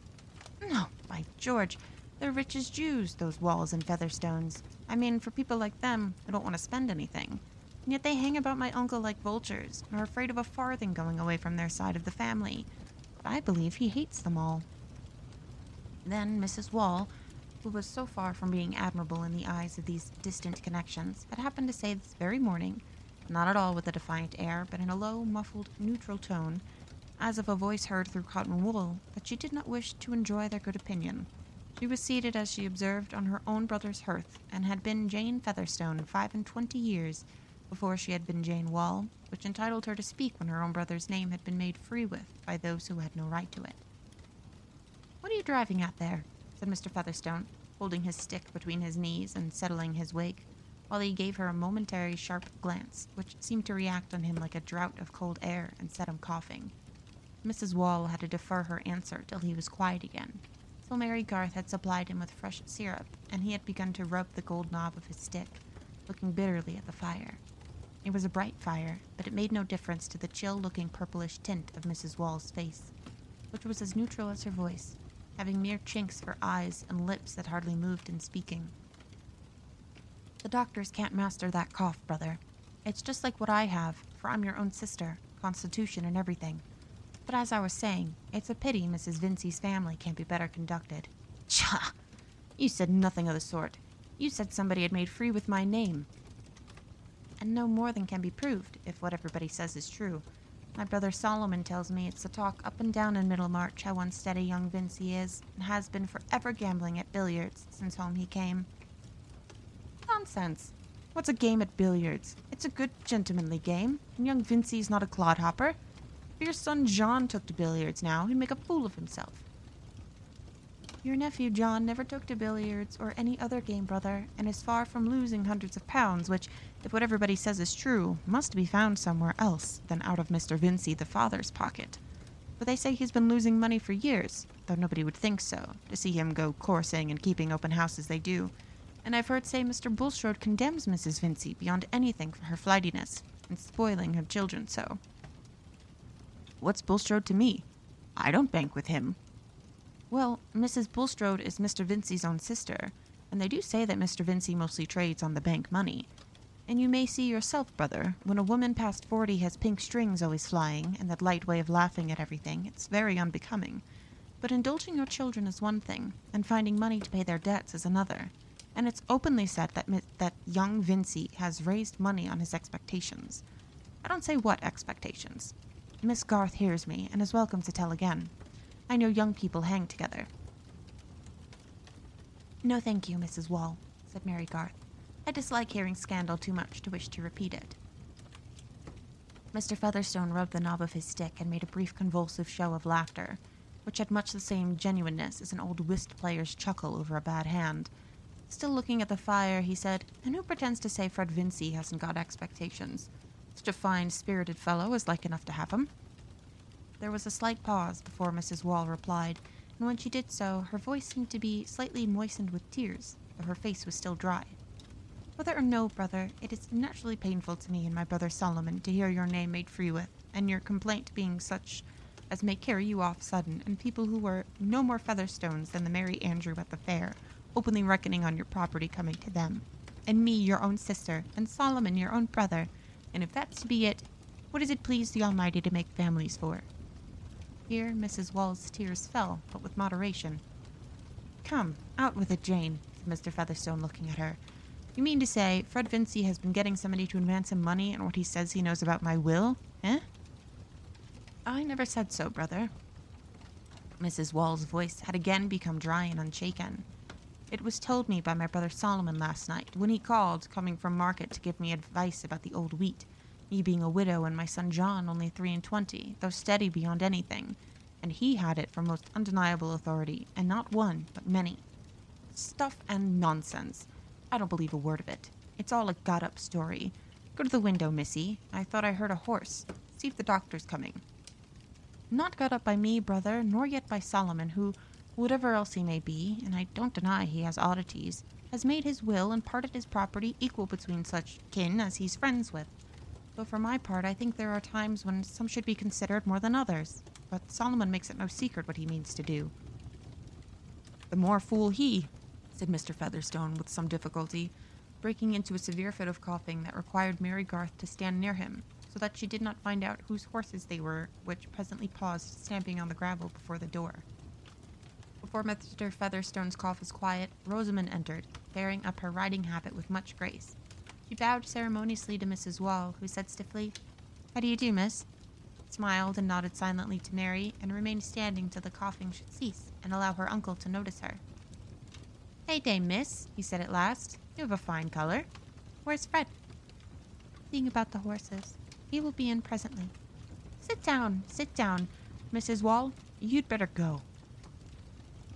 Even those neighbors who had called Peter Featherstone an old fox had never accused him of being insincerely polite, and his sister was quite used to the peculiar absence of ceremony with which he marked his sense of blood relationship. Indeed, she herself was accustomed to think that entire freedom from the necessity of behaving agreeably was included in the Almighty's intentions about families. She rose slowly without any sign of resentment, and said in her usual muffled monotone, Brother, I hope the new doctor will be able to do something for you. Solomon says there's great talk of his cleverness. I'm sure it's my wish you should be spared, and there's none more ready to nurse you than your own sister and your own nieces, if you'd only say the word. There's Rebecca, and Joanna, and Elizabeth, you know. Aye, I remember. You'll see, I've remembered 'em all dark and ugly. They need have some money, eh? There never was any beauty in the women of our family, but the Featherstones have always had some money, and the Walls, too. Wall had money, too. A warm man was Wall. Aye, money's a good egg, and if you've got money to leave behind you, lay it in a warm nest. Goodbye, Mrs. Wall. Here Mr. Featherstone pulled at both sides of his wig as if he wanted to deafen himself, and his sister went away ruminating on this oracular speech of his. Notwithstanding her jealousy of the Vinceys and of Mary Garth, there remained as the nethermost sediment in her mental shallows a persuasion that her brother, Peter Featherstone, could never leave his chief property away from his blood relations. Else, why had the Almighty carried off his 2 wives, both childless, after he had gained so much by manganese and things, burning up when nobody expected it? And why was there a Lowick parish church, and the Walls and Powderells all sitting in the same pew for generations, and the Featherstone pew next to them, if, the Sunday after her brother Peter's death, everybody was to know that the property was gone out of the family? The human mind has at no period accepted a moral chaos, and so preposterous a result was not strictly conceivable. But we are frightened at much that is not strictly conceivable. When Fred came in, the old man eyed him with a peculiar twinkle, which the younger had often had reason to interpret as pride in the satisfactory details of his appearance. "You 2 misses go away," said Mr. Featherstone. "I want to speak to Fred." "Come into my room, Rosamond. You'll not mind the cold for a little while," said Mary. The 2 girls had not only known each other in childhood, but had been at the same provincial school together, Mary as an articled pupil, so that they had many memories in common, and liked very well to talk in private. Indeed, this tete-a-tete was one of Rosamond's objects in coming to Stone Court. Old Featherstone would not begin the dialogue till the door had been closed. He continued to look at Fred with the same twinkle, and with one of his habitual grimaces, alternately screwing and widening his mouth, and when he spoke it was in a low tone, which might be taken for that of an informer ready to be bought off, rather than for the tone of an offended senior. He was not a man to feel any strong moral indignation, even on account of trespasses against himself. It was natural that others should want to get an advantage over him, but then he was a little too cunning for them. "So, sir, you've been paying 10% for money, which you've promised to pay off by mortgaging my land when I'm dead and gone, eh? You put my life at a 12-month say, but I can alter my will yet." Fred blushed. He had not borrowed money in that way, for excellent reasons, but he was conscious of having spoken with some confidence, perhaps with more than he exactly remembered, about his prospect of getting Featherstone's land as a future means of paying present debts. "I don't know what you refer to, sir. I have certainly never borrowed any money on such an insecurity. Please do explain." "No, sir. It's you who must explain. I can alter my will yet, let me tell you. I'm of sound mind, can reckon compound interest in my head, and remember every fool's name as well as I could 20 years ago. What the deuce? I'm under 80. I say you must contradict this story." "I have contradicted it, sir," Fred answered, with a touch of impatience, not remembering that his uncle did not verbally discriminate contradicting from disproving, though no one was further from confounding the 2 ideas than old Featherstone, who often wondered that so many fools took his own assertions for proofs. "But I contradict it again. The story is a silly lie." "Nonsense. You must bring documents. Comes from authority." "Name the authority, and make him name the man of whom I borrowed the money, and then I can disprove the story." "It's pretty good authority, I think. A man who knows most of what goes on in Middlemarch. That fine, religious, charitable uncle of yours. Come now." Here Mr. Featherstone had his peculiar inward shake, which signified merriment. "Mr. Bulstrode?" "Who else, eh? And the story has grown into this lie out of some sermonizing words he may have let fall about me. Do they pretend that he named the man who lent me the money?" "If there is such a man, depend upon it, Bulstrode knows him. But supposing you only tried to get the money lent and didn't get it, Bulstrode would know that too. You bring me a writing from Bulstrode to say he doesn't believe you've ever promised to pay your debts out of my land. Come now." Mr. Featherstone's face required its whole scale of grimaces as a muscular outlet to his silent triumph in the soundness of his faculties. Fred felt himself to be in a disgusting dilemma. "You must be joking, sir. Mr. Bulstrode, like other men, believes scores of things that are not true, and he has a prejudice against me. I could easily get him to write that he knew no facts in proof of the report you speak of, though it might lead to unpleasantness. But I could hardly ask him to write down what he believes or does not believe about me." Fred paused an instant, and then added, in politic appeal to his uncle's vanity, "That is hardly a thing for a gentleman to ask." But he was disappointed in the result. I know what you mean. You'd sooner offend me than Bulstrode. And what's he? He's got no land hereabout that ever I heard tell of. A speculating fellow. He may come down any day, when the devil leaves off backing him, and that's what his religion means. He wants God Almighty to come in. That's nonsense. There's one thing I made out pretty clear when I used to go to church, and it's this. God Almighty sticks to the land. He promises land, and he gives land, and he makes chaps rich with corn and cattle. But you take the other side. You like Bulstrode and speculation better than Featherstone and land. I beg your pardon, sir, said Fred, rising, with his back to the fire and beating his boot with his whip. I like neither Bulstrode nor speculation. He spoke rather sulkily, feeling himself stalemated. Well, you can do without me, that's pretty clear, said old Featherstone, secretly disliking the possibility that Fred would show himself at all independent. You neither won a bit of land to make a squire of you instead of a starving parson, nor a lift of 100 pound, by the way. It's all one to me. I can make 5 cossadills if I like, and I shall keep my banknotes for a nest egg. It's all one to me. Fred colored again.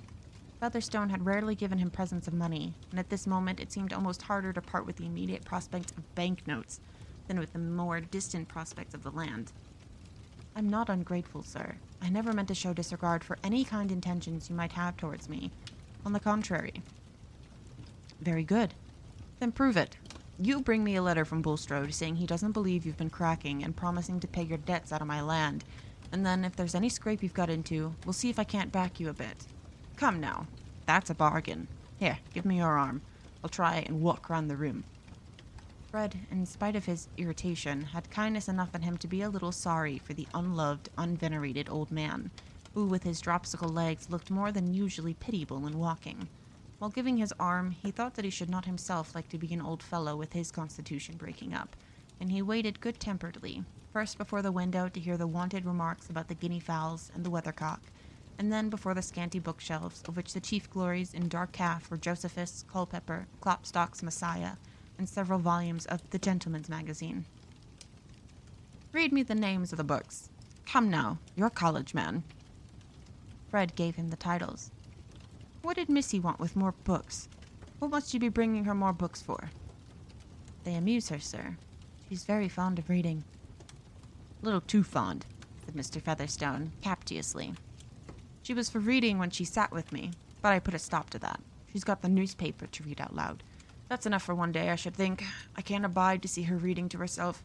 You mind and not bring her any more books, you hear? Yes, sir, I hear. Fred had received this order before, and had secretly disobeyed it. He intended to disobey it again. Ring the bell, said Mr. Featherstone. I want Missy to come down. Rosamond and Mary had been talking faster than their male friends. They did not think of sitting down, but stood at the toilet table near the window, while Rosamond took off her hat, adjusted her veil, and applied little touches of her fingertips to her hair of infantine fairness, neither flaxen nor yellow. Mary Garth seemed all the plainer standing at an angle between the two nymphs, the one in the glass and the one out of it, and looked at each other with eyes of heavenly blue, deep enough to hold the most exquisite meanings an ingenious beholder could put into them, and deep enough to hide the meanings of the owner if these should happen to be less exquisite. Only a few children in Middlemarch looked blonde by the side of Rosamond, and the slim figure displayed by her riding habit had delicate undulations. In fact, most men in Middlemarch, except her brothers, held that Miss Vincey was the best girl in the world, and some called her an angel. Mary Garth, on the contrary, had the aspect of an ordinary sinner. She was brown, her curly dark hair was rough and stubborn, her stature was low, and it would not be true to declare in satisfactory antithesis that she had all the virtues. Plainness had its peculiar temptations and vices quite as much as beauty. It is apt either to feign amiability, or not feigning it, to show all the repulsiveness of discontent. At any rate, to be called an ugly thing in contrast with that lovely creature, your companion, is apt to produce some effect beyond a sense of fine veracity and fitness in the phrase. At the age of 22, Mary had certainly not attained that perfect good sense and good principle which are usually recommended to the less fortunate girl, as if they were to be obtained in quantities ready mixed with the flavor of resignation as required. Her shrewdness had a streak of satiric bitterness, continually renewed and never carried utterly out of sight, except by a strong current of gratitude towards those who, instead of telling her that she ought to be contented, did something to make her so. Advancing womanhood had tempered her plainness, which was of a good human sort, such as the mothers of our race have very commonly worn in all latitudes under a more or less becoming headgear. Rembrandt would have painted her with pleasure, and would have made her broad features look out of the canvas with intelligent honesty. For honesty, truth-telling fairness, was Mary's reigning virtue. She neither tried to create illusions nor indulged in them for her own behoof, and when she was in a good mood, she had humor enough in her to laugh at herself. When she and Rosamond happened both to be reflected in the glass, she said laughingly, "What a brown patch I am by the side of you, Rosie. You are the most unbecoming companion." "Oh, no. No one thinks of your appearance. You are so sensible and useful, Mary. Beauty is of very little consequence in reality," said Rosamond, turning her head towards Mary, but with eyes swerving towards the new view of her neck in the glass. "You mean my beauty," said Mary, rather sardonically. Rosamond thought, "Poor Mary, she takes the kindest things ill." Aloud, she said, "What have you been doing lately?" "I? Oh, minding the house, pouring out syrup, pretending to be amiable and contented, learning to have a bad opinion of everybody." "It is a wretched life for you." "No," said Mary, curtly, with a little toss of her head. "I think my life is pleasanter than your Miss Morgan's." "Yes, but Miss Morgan is so uninteresting, and not young." "She's interesting to herself, I suppose, and I'm not at all sure that everything gets easier as one gets older." "No," said Rosamond, reflectively. "One wonders what such people do, without any prospect. To be sure, there is religion as a support, but," she added, dimpling, "it is very different with you, Mary. You may have an offer." "Has anyone told you he means to make me one?" "Of course not. I mean, there is a gentleman who may fall in love with you, seeing you almost every day." A certain change in Mary's face was chiefly determined by the resolve not to show any change. "Does that always make people fall in love?" she answered, carelessly. "It seems to me quite as often a reason for detesting each other." "Not when they're interesting and agreeable. I hear that Mr. Lydgate is both." "Oh, Mr. Lydgate," said Mary, with an unmistakable lapse into indifference. "You want to know something about him?" she added, not choosing to indulge Rosamond's indirectness. "Merely how you like him." "There's no question of liking at present. My liking always wants some little kindness to kindle it. I'm not magnanimous enough to like people who speak to me without seeming to see me." "Is he so haughty?" said Rosamond, with heightened satisfaction. "You know that he's of good family?" "No, he did not give that as a reason." "Mary, you are the oddest girl. But what sort of looking man is he? Describe him to me." "How can one describe a man? I can give you an inventory. Heavy eyebrows, dark eyes, a straight nose, thick, dark hair, large, solid white hands, and, let me see, oh, an exquisite cambric pocket handkerchief. But you'll see him. You know this is about the time of his visits." Rosamond blushed a little, but said meditatively, "I rather like a haughty manner. I cannot endure a rattling young man." "I did not tell you that Mr. Lydgate was haughty, but il y en a pour tous les goûts, as little Mademoiselle used to say, and if any girl can choose the particular sort of conceit she would like, I should think it is you, Rosie." "Haughtiness is not conceit. I call Fred conceited." "I wish no one said any worse of him. He should be more careful. Mrs. Wall has been telling Uncle that Fred is very unsteady." Mary spoke from a girlish impulse which got the better of her judgment. There was a vague uneasiness associated with the word unsteady, which she hoped Rosamond might say something to dissipate, but she purposely abstained from mentioning Mrs. Wall's more special insinuation. "Oh, Fred is horrid," said Rosamond. She would not have allowed herself so unsuitable a word to anyone but Mary. "What do you mean by horrid?" "He's so idle, and makes Papa so angry, and says he will not take orders." "I think Fred is quite right." "How can you say he's quite right, Mary? I thought you had more sense of religion." "He is not fit to be a clergyman." "But he ought to be fit." "Well then, he's not what he ought to be. I know some other people who are in the same case." "But no one approves of them. I should not like to marry a clergyman, but there must be clergymen." "It does not follow that Fred must be one." "But when Papa has been at the expense of educating him for it, and only suppose if she had no fortune left him." "I can suppose that very well," said Mary, dryly. Then I wonder you can defend Fred, said Rosamond, inclined to push this point. I don't defend him, said Mary, laughing. I would defend any parish from having him as a clergyman. But of course, if he were a clergyman, he must be different. Yes, he would be a great hypocrite, and he's not that yet. It is of no use saying anything to you, Mary. You always take Fred's part. Why should I not take his part? Said Mary, lighting up. He would take mine. He's the only person who takes the least trouble to oblige me. You make me feel very uncomfortable, Mary, said Rosamond, with her gravest mildness. I would not tell Mamma for the world. What would you not tell her? Said Mary, angrily.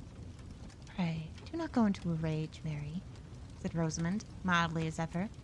If your mamma is afraid that Fred will make me an offer, tell her that I would not marry him if he asked me. But he's not going to do so. That I am aware. He certainly never has asked me. Mary, you're always so violent. And you are always so exasperating. I? What can you blame me for? Oh, blameless people are always the most exasperating. There's the bell. I think we must go down. I did not mean to quarrel, said Rosamond, putting on her hat. Quarrel? Nonsense. We've not quarreled. If one is not to get into a range sometimes, what is the good of being friends? Am I to repeat what you've just said? Just as you please. I never say what I'm afraid of having repeated. But let us go down. Mr. Lydgate was rather late this morning, but the visitors stayed long enough to see him. For Mr. Featherstone asked Rosamond to sing to him, and she herself was so kind as to propose a second favorite song of his, Flow On, Thou Shining River, after she had sung Home Sweet Home, which she detested. This hard-headed old overreach approved of the sentimental song, as the suitable garnish for girls, and also as fundamentally fine, sentiment being the right thing for a song. Mr. Featherstone was still applauding the last performance and assuring Missy that her voice was as clear as a blackbird's when Mr. Lydgate's horse passed the window. His dull expectation of the usual disagreeable routine with an aged patient who can hardly believe that medicine would not set him up if the doctor were only clever enough, added to his general disbelief in Middlemarch charms, made a doubly effective background to this vision of Rosamond, whom old Featherstone made haste ostentatiously to introduce as his niece, though he had never thought it worthwhile to speak of Mary Garth in that light. Nothing escaped Lydgate in Rosamond's graceful behavior. How delicately she waived the notice which the old man's want of taste had thrust upon her by a quiet gravity, not showing her dimples on the wrong occasion, but showing them afterwards in speaking to Mary, to whom she addressed herself with so much good-natured interest that Lydgate, after quickly examining Mary more fully than he'd done before, saw an adorable kindness in Rosamond's eyes, but Mary, from some cause, looked rather out of temper. Miss Rosie has been singing me a song. You've nothing to say against that, eh, Doctor? Said Mr. Featherstone. I like it better than your physic. That has made me forget how the time was going, said Rosamond, rising to reach her hat, which she had laid aside before singing, so that her flower-like head on its white stem was seen in perfection above her riding habit. Fred, we must really go. Very good, said Fred, who had his own reasons for not being in the best spirits and wanting to go away. Miss Vincey is a musician, said Lydgate, following her with his eyes. Every nerve and muscle in Rosamond was adjusted to the consciousness that she was being looked at. She was by nature an actress of parts that entered into her physique. She even acted her own character, and so well that she did not know it to be precisely her own. The best in Middlemarch, I'll be bound, said Mr. Featherstone. Let the next be who she will. Eh, Fred? Speak up for your sister. I'm afraid I'm out of court, sir. My evidence would be good for nothing. Middlemarch has not a very high standard, uncle, said Rosamond, with a pretty lightness, going towards her whip, which lay at a distance. Lydgate was quick in anticipating her. He reached the whip before she did, and turned to present it to her. She bowed and looked at him. He, of course, was looking at her, and their eyes met with that peculiar meeting which is never arrived at by effort, but seems like a sudden divine clearance of haze. I think Lydgate turned a little paler than usual, but Rosamond blushed deeply and felt a certain astonishment. After that, she was really anxious to go, and did not know what sort of stupidity her uncle was talking of when she went to shake hands with him. Yet this result, which she took to be a mutual impression, called falling in love, was just what Rosamond had contemplated beforehand. Ever since that important new arrival in Middlemarch, she had woven a little future, of which something like this scene was the necessary beginning, Strangers, whether wrecked and clinging to a raft or duly escorted and accompanied by portmanteaus, have always had a circumstantial fascination for the virgin mind, against which native merit has urged itself in vain, and a stranger was absolutely necessary to Rosamond's social romance, which had always turned on a lover and bridegroom who was not a Middlemarcher, and who had no connections at all like her own. Of late, indeed, the construction seemed to demand that he should somehow be related to a baronet. Now that she and the stranger had met, reality proved much more moving than anticipation, and Rosamond could not doubt that this was the great epoch of her life. She judged of her own symptoms as those of awakening love, and she held it still more natural that Mr. Lydgate should have fallen in love at first sight of her. These things happened so often at balls, and why not by the morning light, when the complexion showed all the better for it? Rosamond, though no older than Mary, was rather used to being fallen in love with, but she, for her part, had remained indifferent and fastidiously critical towards both fresh sprig and faded bachelor. And here was Mr. Lydgate suddenly corresponding to her ideal, being altogether foreign to Middlemarch, carrying a certain air of distinction congruous with good family, and possessing connections which offered vistas of that middle-class heaven, rank. A man of talent also, whom it would be especially delightful to enslave. In fact, a man who had touched her nature quite newly, and brought a vivid interest into her life which was better than any fancied might be, such as she was in the habit of opposing to the actual. Thus, in riding home, both the brother and the sister were preoccupied and inclined to be silent. Rosamond, whose basis for her structure had the usual airy slightness, was of remarkably detailed and realistic imagination when the foundation had been once presupposed, and before they had ridden a mile she was far on in the costume and introductions of her wedded life, having determined on her house in Middlemarch, and foreseen the visit she would pay to her husband's high-bred relatives at a distance, whose finished manners she could appropriate as thoroughly as she had done her school accomplishments, preparing her thus for vaguer elevations which might ultimately come. There was nothing financial, still less sordid, in her provisions. She cared about what were considered refinements, and not about the money that was to pay for them. Fred's mind, on the other hand, was busy with an anxiety which even his ready hopefulness could not immediately quell. He saw no way of eluding Featherstone's stupid demand without incurring consequences which he liked less even than the task of fulfilling it. His father was already out of humor with him, and would be still more so if he were the occasion of any additional coolness between his own family and the Bulstrodes. Then he himself hated having to go and speak to his Uncle Bulstrode, and perhaps after drinking wine he had said many foolish things about Featherstone's property, and these had been magnified by report. Fred felt that he had made a wretched figure as a fellow who bragged about expectations from a queer old miser like Featherstone, and went to beg for certificates at his bidding. But those expectations! He really had them, and he saw no agreeable alternative if he gave them up.